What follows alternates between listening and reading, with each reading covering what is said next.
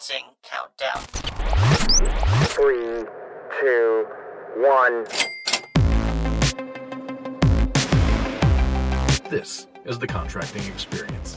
Connecting government contracting professionals to the world around them through conversations with acquisition influencers, insights into evolving hot topics, and sharing lessons learned from the field.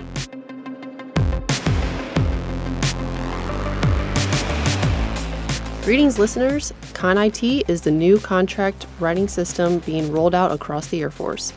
In this next episode of the Contracting Experience podcast, I sit down with Dan Parish, who is one of the lead subject matter experts on ConIT. Dan talks a little about his work experience and how he got involved with ConIT. He also discusses why the Air Force needs a new contract writing system, as well as the ConIT rollout schedule across the different Air Force locations, resources and training available, and future capabilities planned for ConIT. Enjoy hearing the latest details on ConIT Rollout.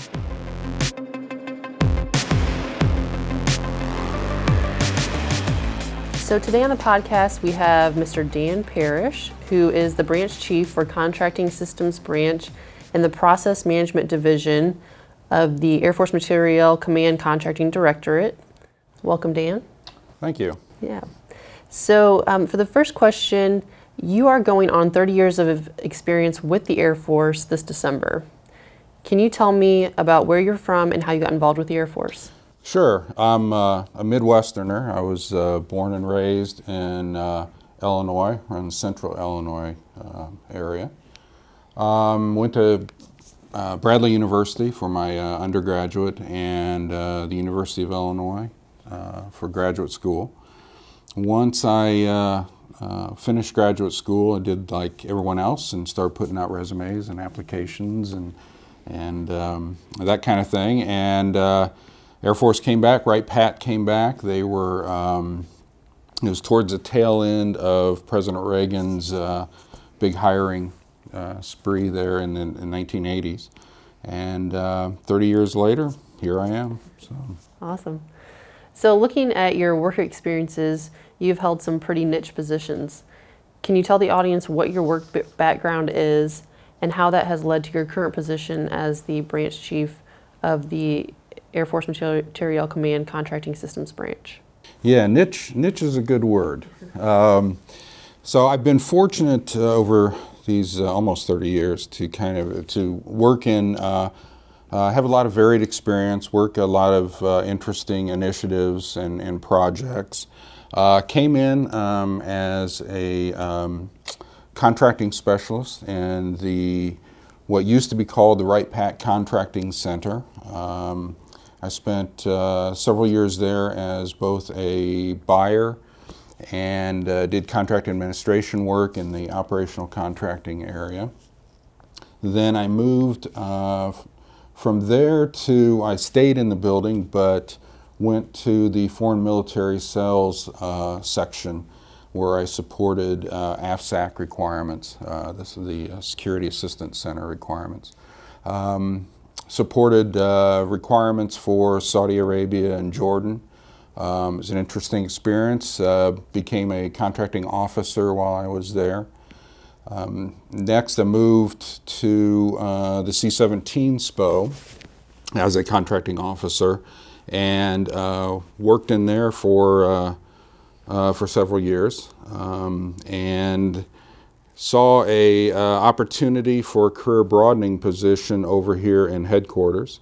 So I was fortunate enough to get selected for that. Came over here to headquarters and began work as a business advisor in the old MSG organization in their Future Systems branch, which kind of first got me involved with information technology.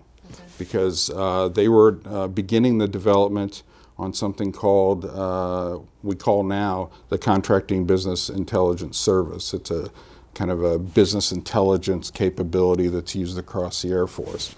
So I first got my experience there, rotated up and was asked to support an Air Force initiative called the Purchasing Supply Chain Management initiative that was it was a joint effort between AFMC PK, A4 here, and then the field logistics and contracting folks in the field. I was a team lead on a couple of teams, the strat planning team, as well as the job design team. One of those outcomes was the creation of a commodity council structure that you see now at the ALCs. From that, because we were supporting and very closely tied to A4, we stayed in the A4 organization. So I actually became part of A4 as a logistics management specialist, where I was the tech lead for a couple different teams down there, the depot maintenance group and the responsive sourcing group. Did that for a short period of time, and then was fortunate enough to get a position back up in PK in what was called the Contracting Systems Division. And from there, I kind of, have been there ever since. It's kind of gone from a division to a branch, and I eventually took over branch chief duties within that. So as part of that, in your current position, you are one of the lead functional subject matter experts in the development of the new contract management system, CON-IT. So can you tell us what CON-IT is and what is your role in getting it implemented? Yeah, CON-IT has been a long time coming. It is a critical part of SAF-AQC's contracting modernization effort. We've been at this, like I said, for quite some time. It is a contract writing system that will replace the contract writing system currently in use with our operational contracting units across the Air Force, and that is a standard procurement system. Eventually, we will kind of broaden it from a pure contract writing system to both that and a contract management system. That's the idea. But the target right now is operational contracting and those requirements. And so we will be very shortly begin deploying that. As my role in all that is I am the AFMC rep to the Air Force Functional Requirements Board. Each MAJCOM has a rep that's a voting member. And so myself and the staff within PKQT have been assisting the AFMC sites in getting ready for that deployment. So we have a lot of interaction with the sites, helping them through getting their site deployment taskings, what they need to prepare for, giving input on training plans, having routine telecons with them, all with the goal of getting them ready to deploy. I am also one of the lead functionals for the development side. So we meet the U.S. Department of Agriculture has a development team, and they are the ones that are developing the system. Okay. So I meet quite often out at their location in Colorado, okay, with other functionals to help guide them, if you will, with their development on our functional requirements. And then why does the Air Force need a new contract writing system? There have been several factors kind of instrumental in getting us to this point. The first one was several years ago, OSD had a mandate to all the services to retire and get off the standard procurement system. So that was an initial driver to what we began as far as planning and what we could do and how we could conceptualize a new writing system and what we needed it to do. The others have been, we have currently in the Air Force 3 contract writing legacy systems. The standard procurement system Conwright, and the Automated Contract Preparation System, or ASIPS. These systems, at least in IT world, are very old. It's more expensive to maintain each system.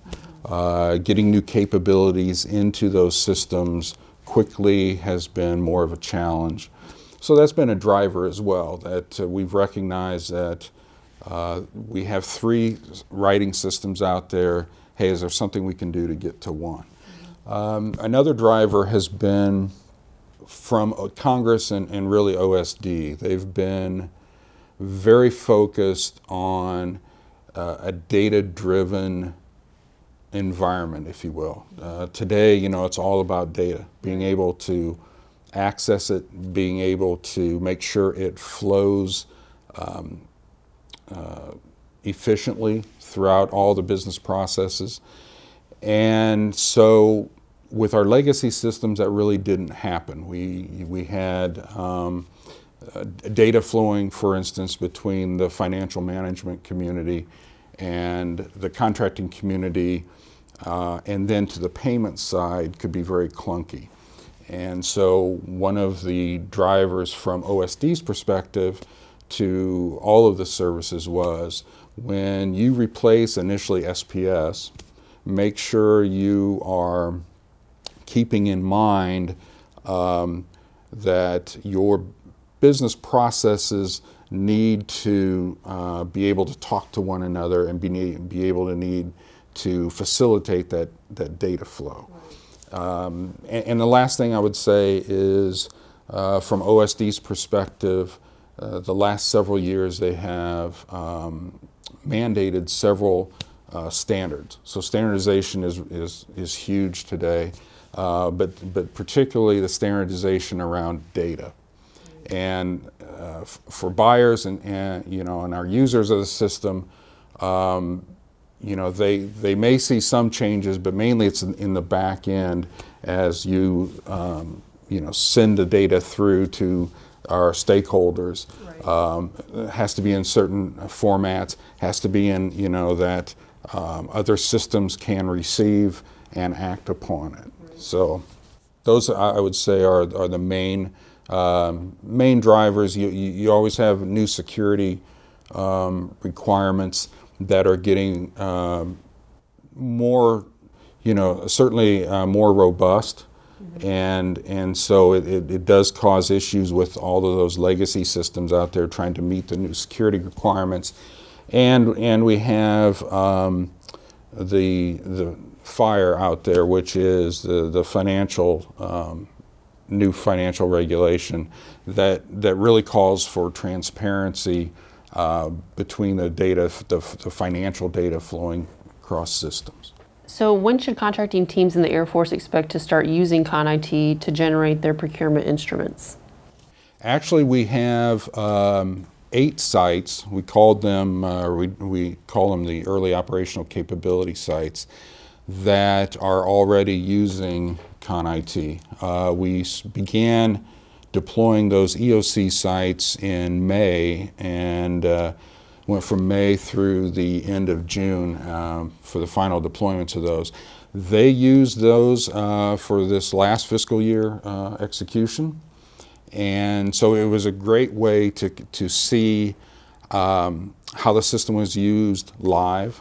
Mm-hmm. We got a lot of lessons learned from that.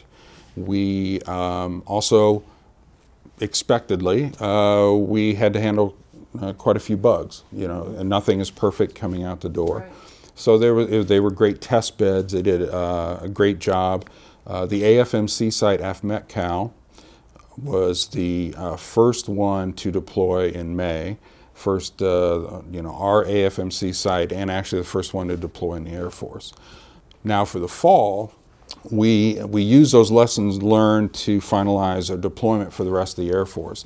And so we will begin those deployments starting the week of 15 October. The AFMC's first site, which is at Rome, the RAKO folks, they will begin deploying the week of 22nd of October. After that point, For AFMC, we have Eglin is planning to go the week of 12 November. Hanscom's scheduled to go the week of 3 December. Edwards is scheduled to go the week of 3 December. We have 3 sites planning to go the week of 10 December, and that would be Tinker, Robbins, and Wright-Patterson. And we finally have Hill that is planning to deploy the week of 17 December. So, we've got, it's going to be a very intense next few months as we deploy worldwide. But, we hope with all the lessons learned and that we will be quite successful.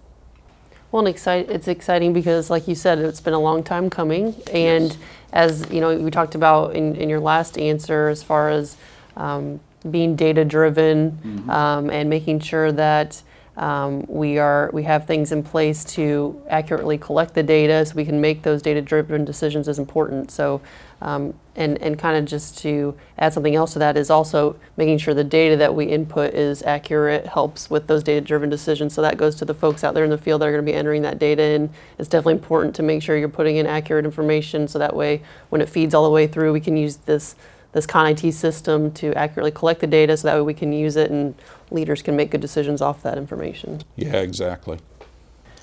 So what resources or training are out there to support this contracting modernization effort? So as part of the overall the development of the system, we have a training team, and we've had SAF AQCI has worked the organizational change management pieces of this, along with help from the MAGCOMs. There are several resources out there that people can go and learn more about what we're doing and what ConIT is all about. SAF AQCI has a SharePoint site.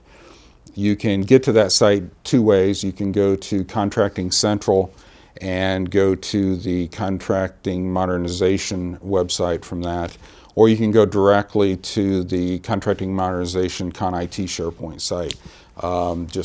Just go there. That site contains a lot of very useful information. It has a frequently asked questions tab. We put release notes on there. So as each development sprint happens, the release notes of what the new functional capability is put on the SharePoint site. We have a lot of, I'd say at least 40 or so videos on there that are basically how-to snippets. So if you wanted to go and learn how do I create a CLIN structure in ConIT, there's a video for that. How do I upload clauses into ConIT, there's a video for that. That's awesome. So those are developed because, quite frankly, it was the thought that as users are in the system, one of the best ways, instead of having to get out and look something up, they could access the videos and if they run into issues. The other thing out there that is available is on ADLS, which is our learning, the DoD Learning Central, has a ConIT training module for that. And it's a good just walkthrough of what this system is, so people can, again, get familiar what's out there. And, if they've not deployed, certainly get familiar with, okay, this is what's coming and I can get used to it. The other big resource piece is what we've set up as far as site-by-site training. Each site that will be deployed has a site training lead, both a site lead and a site training lead, and they have been establishing training plans and setting up a training environment, training efforts for their users at their site. So the thought is that as we get closer to deployment dates for any particular site, they will have trained their users and done all that prep work, so gives their users a chance to get hands on the system, right, and helps prep them. The last thing we did as far as training, which we've done probably over the last year and a half, is hold familiarization events, where we've hosted those mainly at DAU, but we've brought in users all across the Air Force to get their hands on the keyboard, so to speak, and give us their feedback. So through all these efforts, it's been a fairly robust area, that there is training out there. There's things that people can look at, right, and videos if they want to see it. Great. And just for the folks listening out there, I will put in the show notes the link for the ConIT SharePoint site and for the ADLS training. So take a look for that out in the show notes. So Dan, are there capabilities that are not in the version of ConIT that is being rolled out that are planned for the future? Yes. The development we are using is the agile development process. So what that means is we have a baseline, I will call it, set of capabilities that the EOC sites had. Mm-hmm. We've added some capabilities since then to get ready for our October deployment. But through the agile process, which is, essentially it just means updates that recur quite frequently. Mm-hmm. More or less every 4 weeks, users are seeing new capability in the system. Okay. And that's part of that development process of myself and others going out to the development team and guiding them through what new functionality they want. Okay. So we have a backlog of functionality that we want to get into the system during this first rollout for the operational contracting users. Mm-hmm. Longer term, we have several, I'll call them blocks of capability, that we plan on developing and releasing over the next several years. For instance, we will focus after this deployment. We'll begin focusing on users within the weapons systems community, mm-hmm, space, R&D, and the logistics contracting environment. They all have unique needs, mm-hmm, and those will be translated into functional requirements that in turn we'll gather those and then begin sitting down and going through the development. Beyond those initial capabilities, we also have requirements for such things as records management or electronic contract filing, mm-hmm, capability. We have requirements for more robust reporting and capability of I guess, more robust reporting, and then more contract administration closeout type of efforts. So those are all kind of blocks in general of things that we have planned to roll out over the next few years. Okay. So we'll have to do a follow-up podcast on when those get rolled out. I'm sure people will be excited to hear about that. Yes. So what's your advice to contracting units that will be implementing ConIT? So for those sites that are in this first deployment, beginning in October, first of all, the most important thing would be go and attend one of those training events, mm-hmm, that your training leads have set up.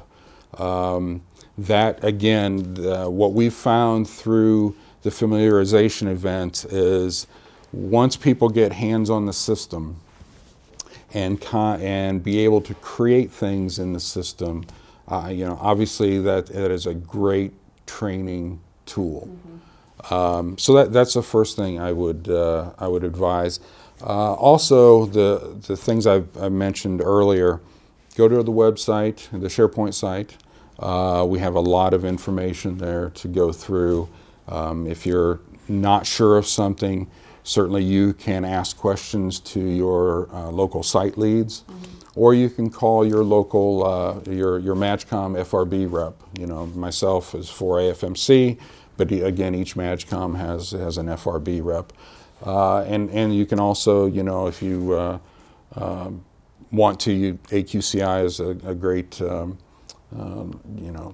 focus for getting questions in and answering those questions. For those sites that say you're in the weapon system your environment, or you're doing logistics contracting, and that will be coming, we will be working towards that. But if you just wanted to know, hey, what is this thing? Right. Again, the SharePoint site's a great place. You can go to ADLS and take the training to give you kind of a walkthrough of what the system is. So those avenues are there for you. Great. Is there a help desk available if users have questions or problems with ConIT? Yes, there's a help desk established at Gunter. And what especially users with this first rollout for the operational contracting sites will find is we've tried to structure a similar process in getting help desk tickets issued if you have system problems. The first kind of line of defense, if you will, if it's a functional issue and it's more of a contracting question than a system problem, is obviously consult locally with your contracting officer or your folks locally. If it really is a system problem that's the issue, we have established, and sites are establishing actually, site super users.